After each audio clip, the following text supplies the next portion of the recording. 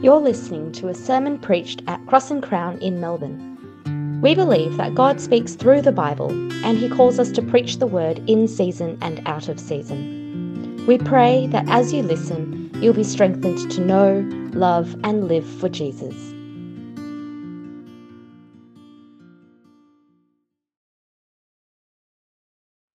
Here at Cross and Crown, we believe that the Bible is God's word to His people.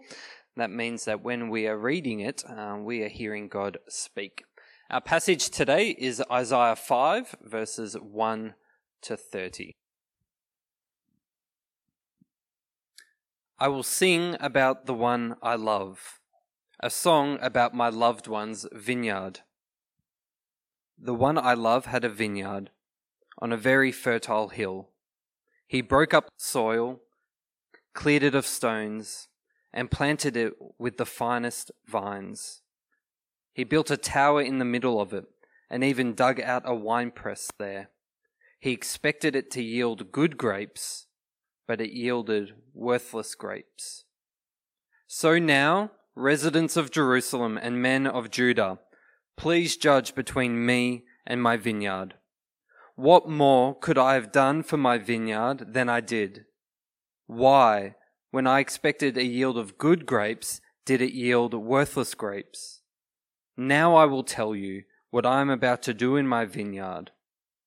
I will remove its hedge, and it will be consumed. I will tear down its wall, and it will be trampled. I will make it a wasteland. It will not be pruned or weeded. Thorns and briars will grow up. I will also give orders to the clouds that rain should not fall on it. For the vineyard of the Lord of armies is the house of Israel, and the men of Judah the plant He delighted in. He expected justice, but saw injustice. He expected righteousness, but He heard cries of despair. Woe to those who add house to house and join field to field until there is no more room and you alone are left in the land. I heard the Lord of armies say, indeed, many houses will become desolate, grand and lovely ones without inhabitants. For a 10-acre vineyard will yield only 6 gallons of wine, and 10 bushels of seed will yield only 1 bushel of grain.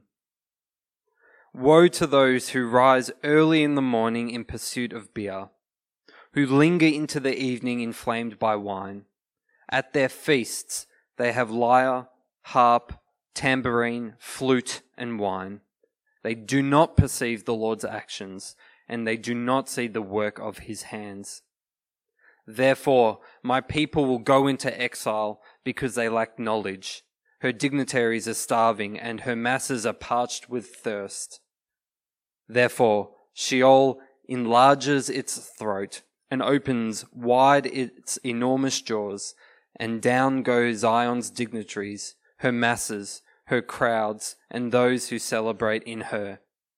Humanity is brought low, each person is humbled, and haughty eyes are humbled.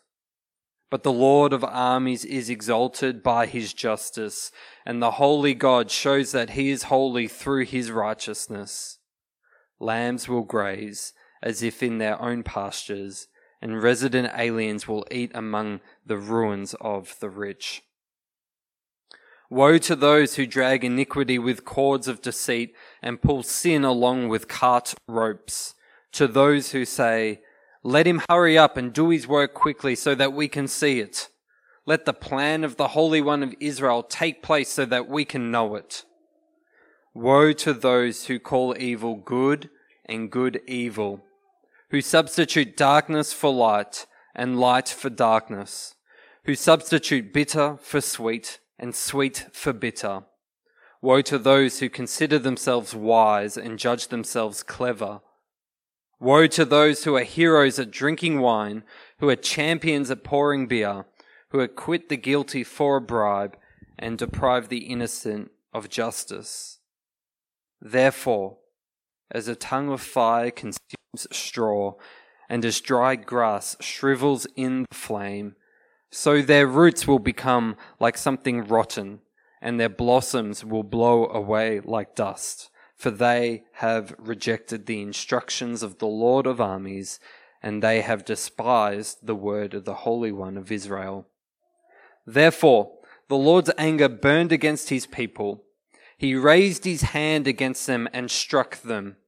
The mountains quaked, and their corpses were like garbage in the streets. In all this, his anger has not turned away, and his hand is still raised to strike. He raises a signal flag for the distant nations and whistles for them from the ends of the earth. Look how quickly and swiftly they come. None of them grows weary or stumbles. No one slumbers or sleeps. No belt is loose and no sandal strap broken. Their arrows are sharpened and all their bows strung. Their horses' hooves are like flint. Their chariot wheels are like a whirlwind. Their roaring is like a lion's. They roar like young lions. They growl and seize their prey and carry it off, and no one can rescue it. On that day, they will roar over it like the roaring of the sea. When one looks at the land, there will be darkness and distress. Light will be obscured by clouds.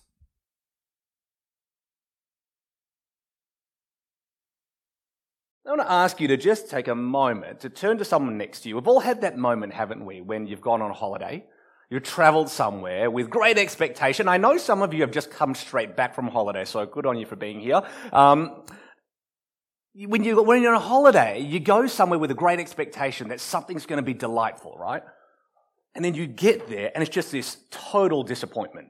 I'm sure we've all had that experience at some point in our life. When we travel, we go somewhere with great expectations, but it's just disappointing. So I want you to take a moment to just think about a moment like that and share it with the person next to you, and I'll pull you guys back in 1 to 2 minutes. So something disappointing that you've seen on your travels that totally shattered you. So, well, friends, why don't you bring it in? I wonder what that disappointing moment was for you. I just spoke to some guys who recently came back from Japan. Apparently they set aside some time to go buy $150 per person steak. When they arrived, it turned out it was $300 per steak, excluding the 10% surcharge. So, I'm sure you've all had those moments. I had a great holiday recently. Some of you will know that last month I spent a week in the Barossa Valley with some friends, and we went there and we stumbled across this little winery called Rockford. I don't know if you've been there to the Barossa or to Rockford, but it's beautiful. And it wasn't a disappointment. It delivered the goods. It produced this beautiful 2021 Alicante Boucher, and it was just really nice. A light red wine, similar to a Grenache, a bit less tannic, a bit more aromatic, hints of raspberry. It was delightful. There are few things that are more delightful than a good wine. A delicate Alicante, a smooth Merlot, a tannic Sangiovese. Now, if you're worried why I know this much about it, don't worry, I did have to research most of it. But there are a few sites as well more delightful than a fruitful vineyard. If you've been to one, you'll notice it's actually quite beautiful when you go there. Red Hill Estate, Eden Valley, McLaren Vale. But I wonder, what if I travelled all the way to the Barossa, only to find, instead of a beautiful vineyard, a barren wasteland? Or imagine I arrived at Rockford with great expectation. Now, I swirled, I smelled, I sipped that Alicante, and then only to taste something sour, acidic, coarse. What a disappointment. This isn't what the vineyard's meant to look like. And this isn't how a wine is meant to taste. Many of you will have the experience of going to a semi-fine dining restaurant, ordering a red, you'll order a Shiraz, which is you'll order the second cheapest Shiraz on the menu, but the Shiraz is safe and you don't want to look too cheap. And then the man will come and pour and go, what do you think? And you'll drink it and you'll think it tastes awful, but you'll say, yes, please more. A vineyard is supposed to be a delight, but if that happened, it would just be a disappointment, wouldn't it? Have you ever wondered if that's how God might see us?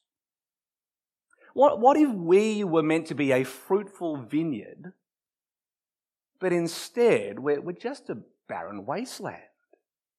What if we were meant to be that ripe grape bursting with flavor? But instead we're a rotten grape that turns out to be good for nothing. What if we were created to be God's delight, but instead we're just a disappointment? I'd hate for that to be true. I don't know about you, it brings me to tears to think that I would disappoint the God I love. And yet in Isaiah 5, what Matt just read for us, it's exactly what Judah has done. They were meant to be God's delight. But instead, they're a divine disappointment. Judah, we've seen as a rebellious child, they have bloody hands. They have a proud heart.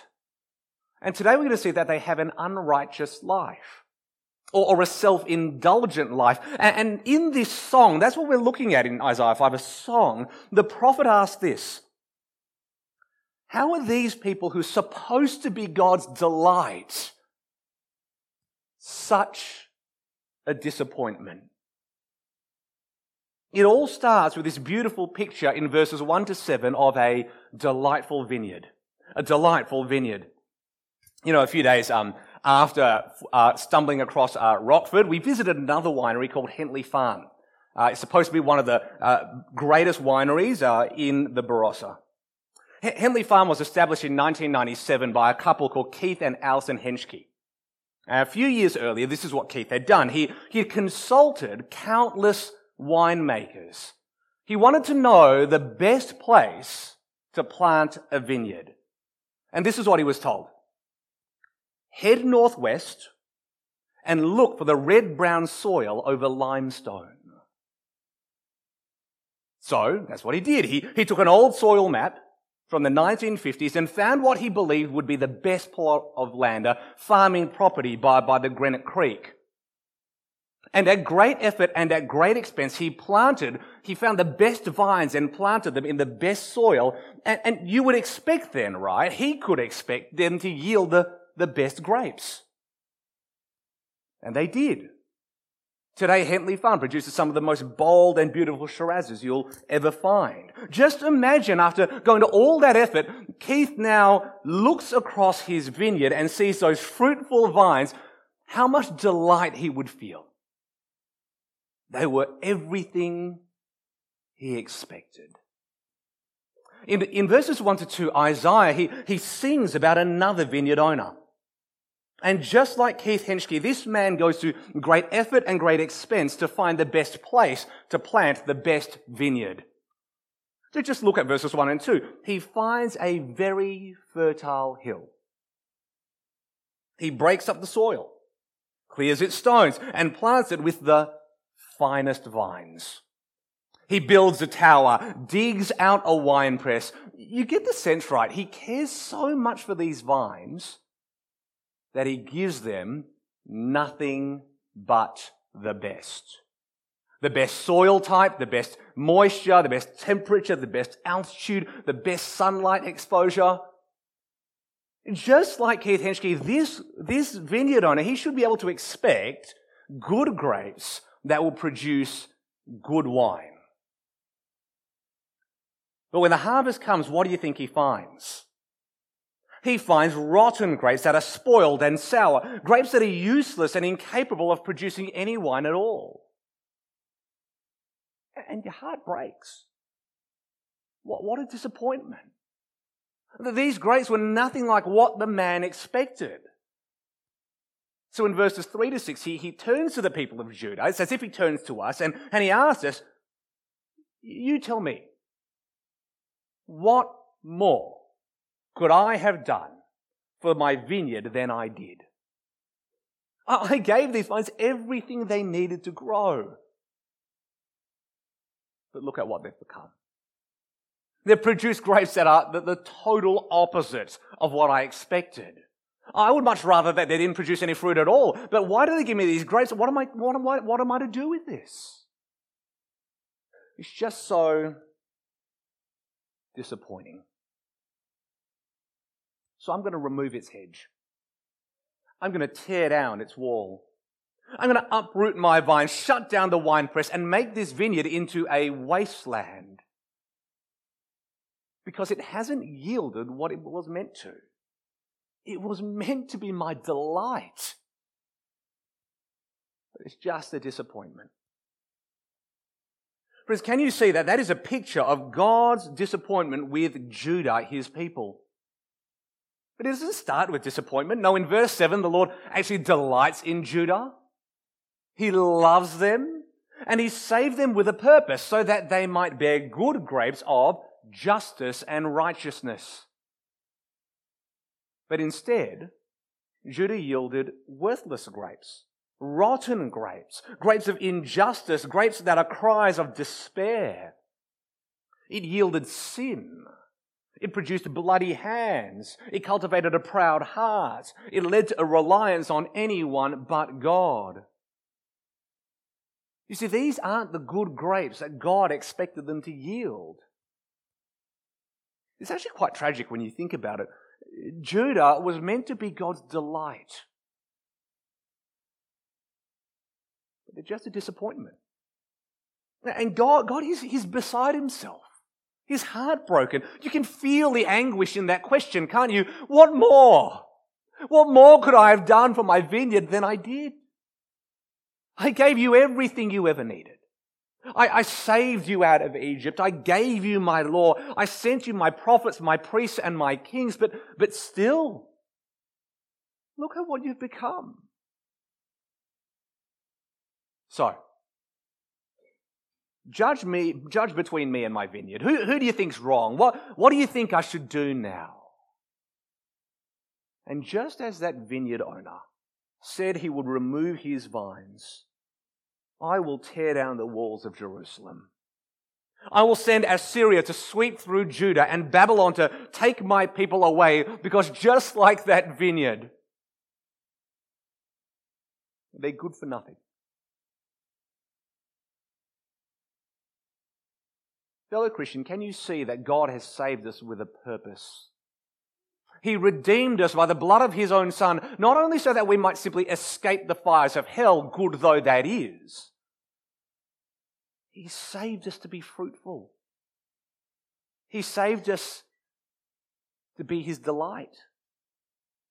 He saved us to love us. He saved us so that we might live for something more. He saved you so that you might bear those good grapes of justice and righteousness. He saved us so that we might be pleasing to Him. God saved us to be His delight. Isn't that beautiful? God saved us to be His delight. You know, so often we think that sin is simply falling short of God's standard. Or maybe even worse, sin is breaking God's law. But I want to tell you that sin is actually so much more disappointing than that. Sin is a perversion of everything that we were saved to be. Remember, God saved us to be His delight. He saved to be the vineyard that He loves. And so when we persist in sin, can you see what we're doing? We're breaking God's heart. We're rejecting His love. We're destroying His delight. If we are saved to be God's delight, shouldn't our lives be a delight to Him? If we were saved to be God's delight, shouldn't our lives be a delight to Him? But you see, it gets even more deep than that. It's not just that we're God's delight. Isaiah shows us that He should be ours. Did you notice that weird thing in verse 1? Isaiah keeps referring to the vineyard owner as the one I love. Why? Over and over again, the one I love, my loved one. It's almost as if Isaiah, he's stepping back and watching this tragic scene play out before his eyes about someone he loves. We've all had that experience, haven't we? Someone you love and someone you love is going through something awful and terrible. Someone is doing something to the one we love, and we just stand there and watch, and our heart breaks. Isaiah loves God so much that when he sees what Judah is doing to God, Isaiah's own heart breaks. You see, sin is so tragic not only because we are God's delight. Sin is so tragic because he should be our delight. You see, if we delight in him, if we love him as we ought, how could we ever sin against him? How could we ever break his heart? How could we ever grieve his soul? How could we ever disappoint the God we love? If we truly delight in him, how could we ever delight in sin? That's Judah's great problem. It relies on itself more than God because it loves itself more than God. Friends, here's my question. You are God's delight. Is he yours?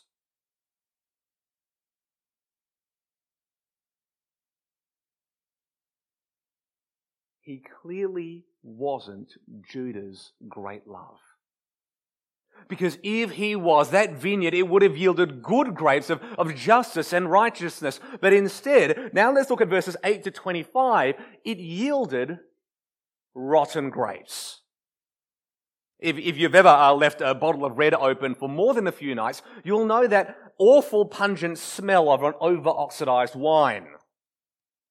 And a rotten grape is so much worse, because you can't even produce the wine to begin with.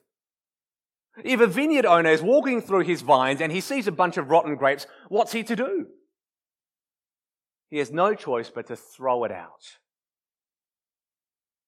I'd be so disappointed. And that's how Isaiah feels in these verses. Just look down at verse 8. You'll see that word woe, right? When you read the word woe, it's not an old school word for judgment or anger. It's an expression of sadness. It's an expression of disappointment. We don't use that word woe anymore. We just say, right? It's just heartbreaking. And Isaiah now wants us to see 6 woes, 6 sins of Judah which disappoint their God. He wants us to see 6 rotten grapes. So we're going to speed through them now. What are those 6 rotten grapes? I want to introduce them to you. The first rotten grape is greed.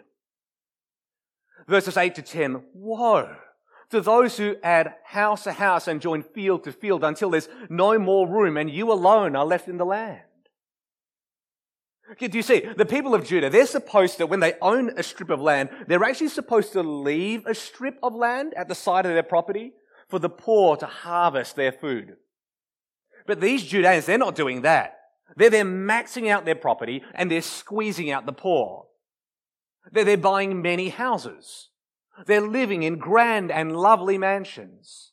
And they're investing for themselves that strip of land that would have otherwise been reserved for the poor. And God warns them, I'll empty out your mansions and I'll depress your return on investment. Stop your greed. The second rotten grape is pleasure. Verse 11, woe, maybe you can read it as woe, right? Woe, those who rise early in the morning in pursuit of beer, who linger into the evening inflamed by wine. These Judeans, they're pursuing pleasure all day long. It's always wine o'clock for them, right? And they spend their nights drinking at feasts where they have lyre, harp, tambourine, flute, and wine. Now that might seem relatively tame to you, but I suspect it's the 8th century BC way of saying they're always at the club all night. House music, EDM. I don't know what any of these things actually mean. I just asked Vincent at 1 a.m. last night. All the while, though, here's the great tragedy. They do not perceive the Lord's actions. They do not see the work of his hands. They're pursuing pleasure, but they just don't care about the things of God. They're so taken by this world that gospel concerns are so far from their hearts. They don't live for God's glory. They live for their own pleasure.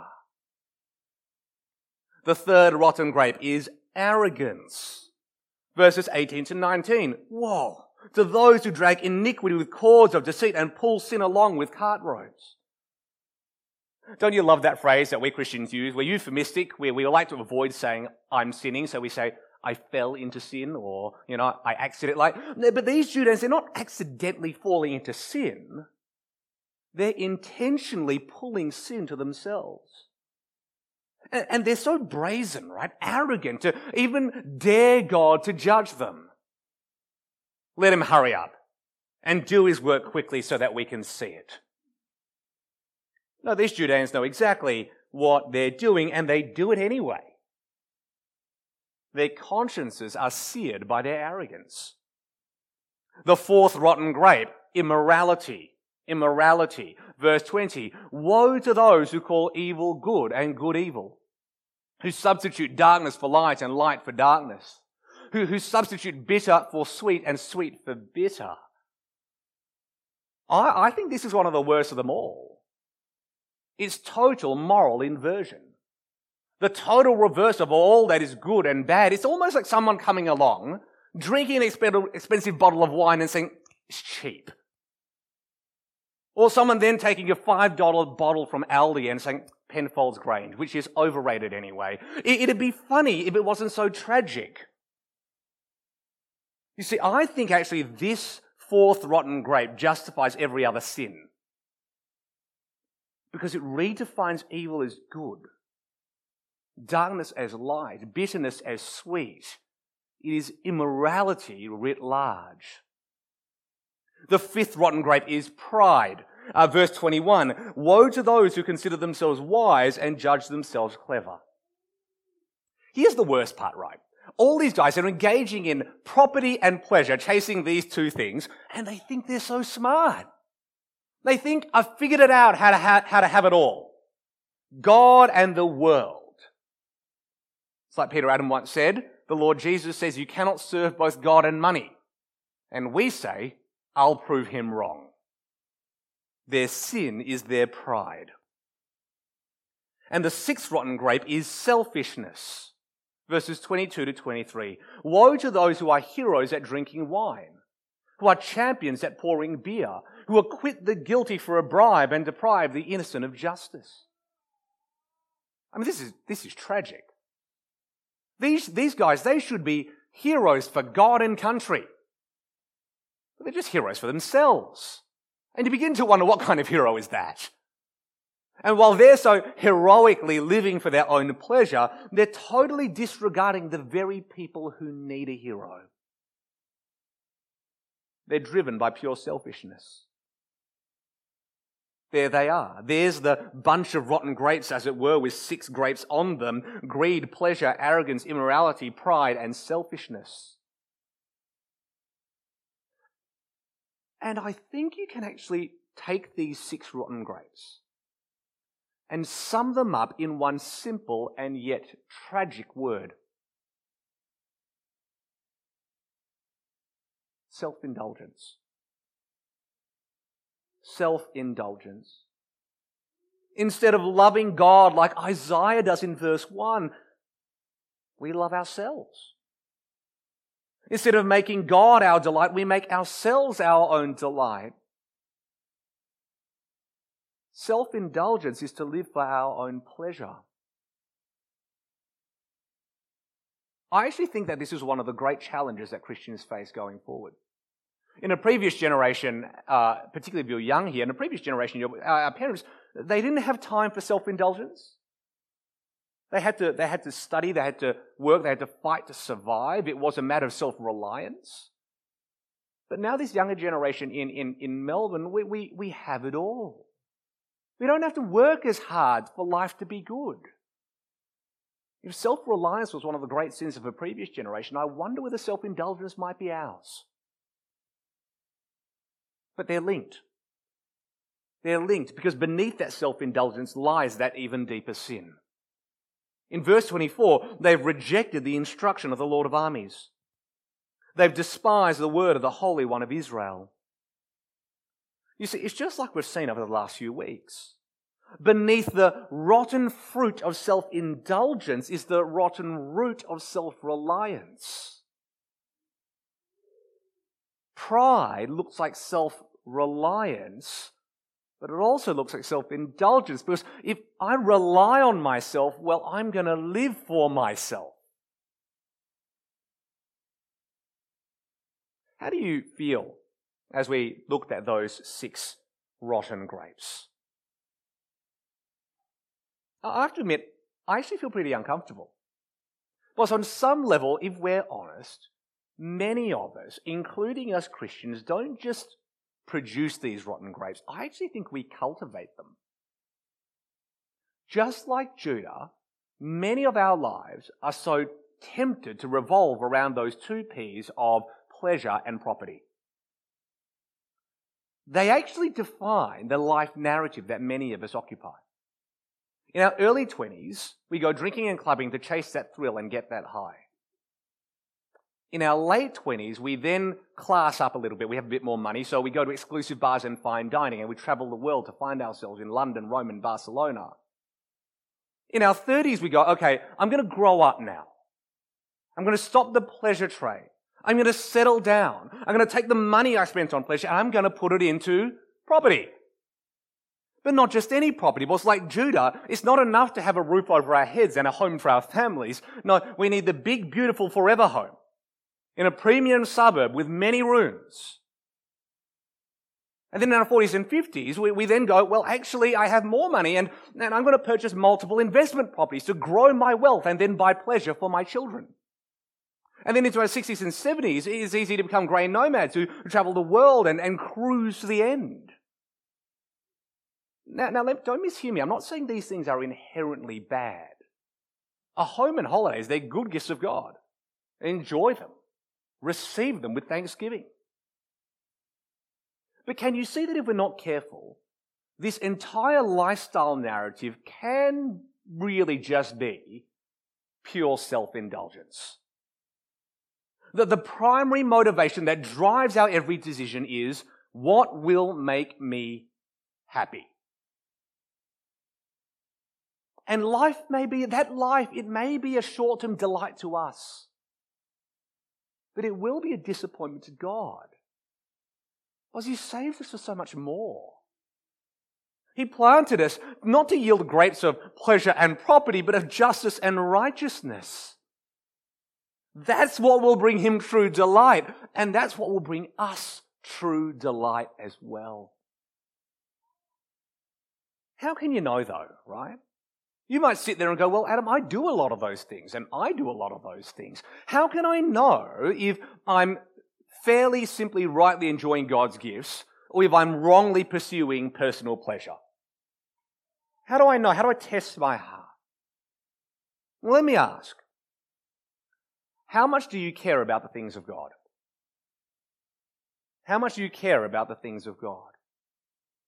How much do gospel concerns decide how you spend your time and your money? Because that was Judah's problem. Remember, it did not perceive the Lord's actions and it did not see the work of His hands. They were so preoccupied by their pleasure that they lost sight of God's glory. So are you driven by these gospel convictions that heaven and hell are real, that the time is short and that Jesus is returning? Are you consumed by the reality that this world is destined for judgment without Jesus? Are you gripped by the urgent need for the gospel to be preached to the ends of the earth? Whatever work might be your occupation, is God's work your preoccupation? Or are you simply thinking about where to take the next holiday? Who next to have brunch with? What next to post on Instagram? Because if we care about our own worldly pleasure more than God's saving purposes, we're not bearing the good grades of justice and righteousness that God saved us to bear. And so in verses 26 to 30, Isaiah gives this warning. If Judah continues to bear bad fruit, the delightful vineyard will become a thorny wasteland. It is a tragic sight when you think about it. A vineyard which should be as beautiful as the Barossa is actually as dead as the desert. But that's the picture in these verses, because when God sees these rotten grapes, he said, I've got no choice. What more could I have done? I have to remove the vine. In verse 24, he'll burn up the vineyard with the fire of his anger as Assyria sweeps through the land of Judah. Back in verse 13, he'll send his people into exile at the hands of Babylon 2 centuries later. In verse 15, he'll humble the proud for their self-indulgence. In verse 16, he'll exalt himself as the God who cares about justice and righteousness. In verses 26 to 28, his judgment will come upon his people quickly and swiftly, like the Assyrian army that's already marching for war. And in verses 29 to 30, his judgment will be as terrifying as a roaring lion, as overwhelming as the breakers of the sea. You see, this is a dark song. It's a heavy song. And its lyrics tell this story, that God will judge his people for their unrighteousness. God will judge his people for their unrighteousness. If you're not a Christian, it's always a great week to be here. And all this talk about judgment might make you think, gosh, this God seems just so unloving. But can you zoom out and see that just like that vineyard owner, God actually loves us? God delights in us. God has done everything to show his love for us. Gosh, Romans 8:32 says, he did not even spare his own son, but offered him up for us all. If God has even given us Jesus to die in our place as an expression of his love, then the question of Isaiah 5 still stands. What more? What more could I have done for my vineyard than I did? If Jesus is not enough, what more do you expect God to do? Now, if you're not a Christian, I want you to know this. Jesus is enough. Jesus is enough. Jesus is the ultimate sign that God loves you. He is all that we need. If you want a greater sign than Jesus himself of God's love, there isn't one. The greatest symbol of love is not even a vine, it's a cross. God says, I've given you everything. I've given you my son. So the ball's now in your court. What will you do? Will you turn to him? Will you love him as he loves you? But I want you to notice, friends, that this chapter is actually not about God's judgment against the world. It's actually about God's judgment against his people. And this is where it gets really uncomfortable, because I actually think a lot of Christians, we think like this, right? If Jesus was judge in our place, then why are we still talking about judgment for us? Right? If Jesus died on the cross, bore God's wrath in our place, I guess we're free from condemnation. So Adam, let's stop talking about judgment. We should be talking about freedom and forgiveness. And in one sense, that's true.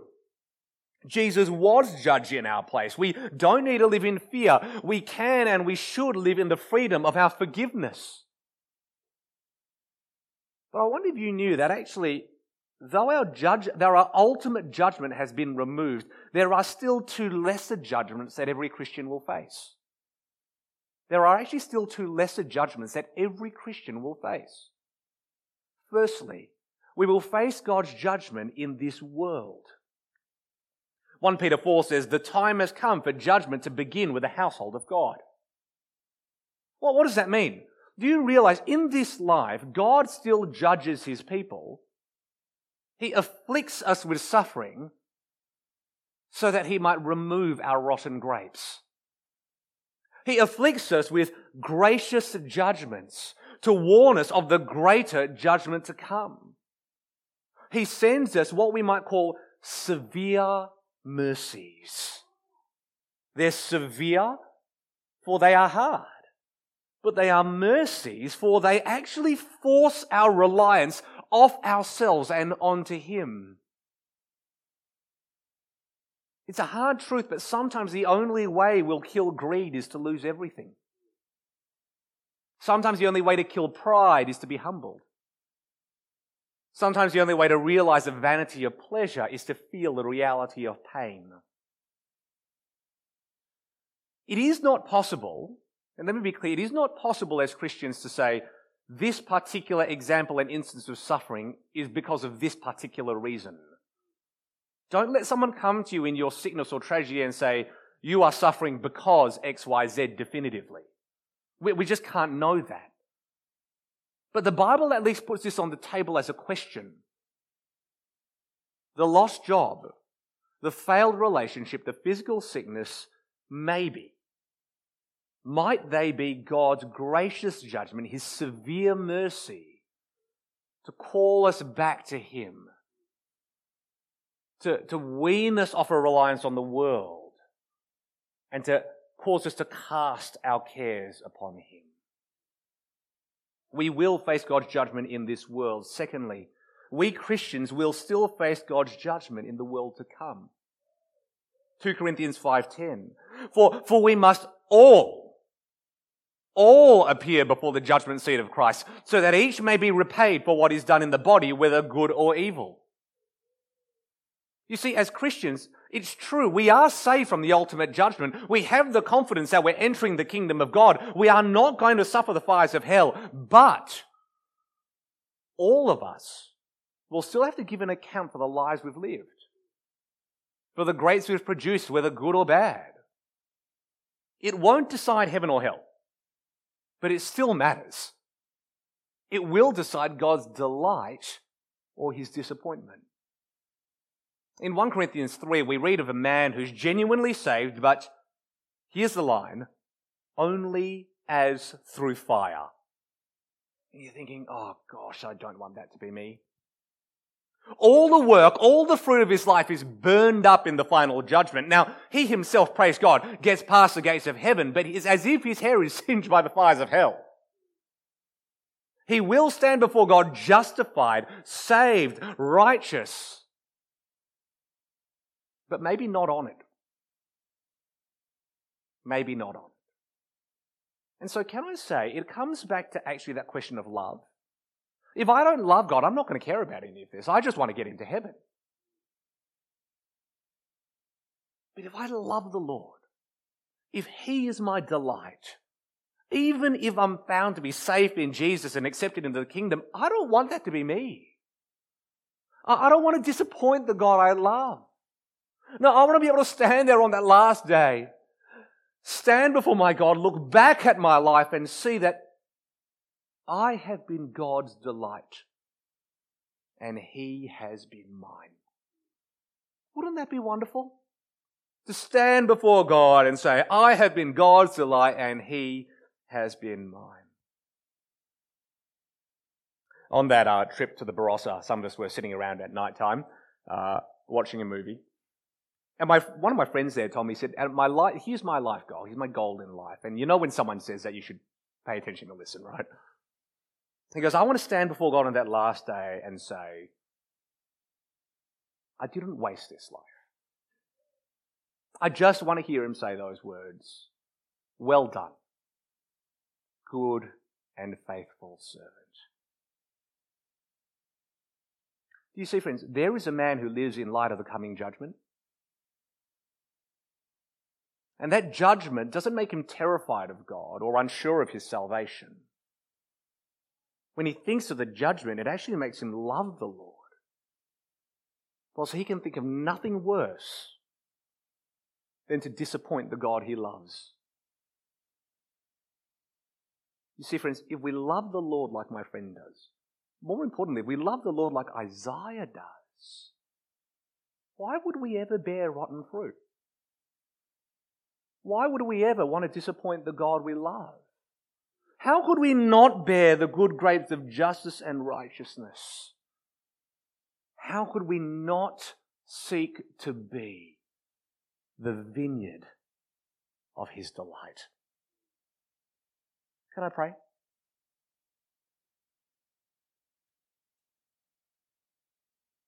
Loving God and Heavenly Father, we thank you that you have saved us in love. That you've saved us to be your delight. And God, we are so sorry for all those times that we have borne rotten grapes. That we have lived for self and sensuality. That we have lived for pleasure and property. That we have lived for what will make us happy rather than what will bring you glory. We are so sorry, God, for all the times that we have lived for our own pleasure rather than the pleasures of God. Thank you that in Jesus you've forgiven us. Thank you that Jesus has taken our judgment. Thank you, God, that we have been forgiven, ransomed, healed, and restored. And help us now, God, to live a life that will please you, a life that will bear good fruit, a life, God, that will bring you pleasure, joy, and delight. For you are a holy God, and your holiness is shown in your righteousness. And we pray these things for Jesus' sake. Amen.